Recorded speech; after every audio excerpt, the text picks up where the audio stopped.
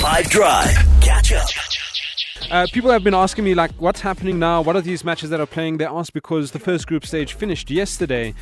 So the Netball Proteas qualified for this phase after beating Wales and Sri Lanka, but also losing to Jamaica, which is crucial to understand, something I will explain in a bit. So this is the second group phase. 4 groups of 4 have now become 2 groups of 6, with 4 nations being eliminated after the first phase.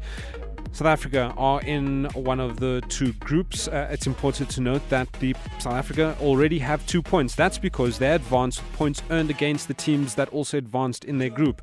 So Jamaica in our group, they enter the second phase with 4 points after beating South Africa and Wales. We enter with only having 2 points because we beat Wales and Wales advanced. We don't take the 2 that we earned against or after beating Sri Lanka. So we've been put in a group with teams who advanced from Group D, who we will now play. We play Trinidad and Tobago from that group, which that matches today. Then there's a day break. We play champions New Zealand on Wednesday and Uganda on Thursday, who also qualified from Group D. We essentially need to win all our games to have a chance of progressing to the semi-final. So in these 2 groups of 6, the top 2 teams will advance to the semi-finals, creating the last 4.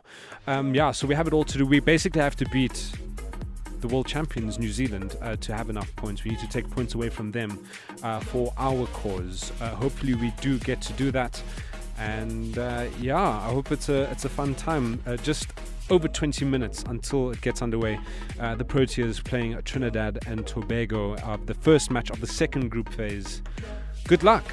That's what I have for you today. If this were a real bit of extra time, this is when the ref blow the whistle because it's finished.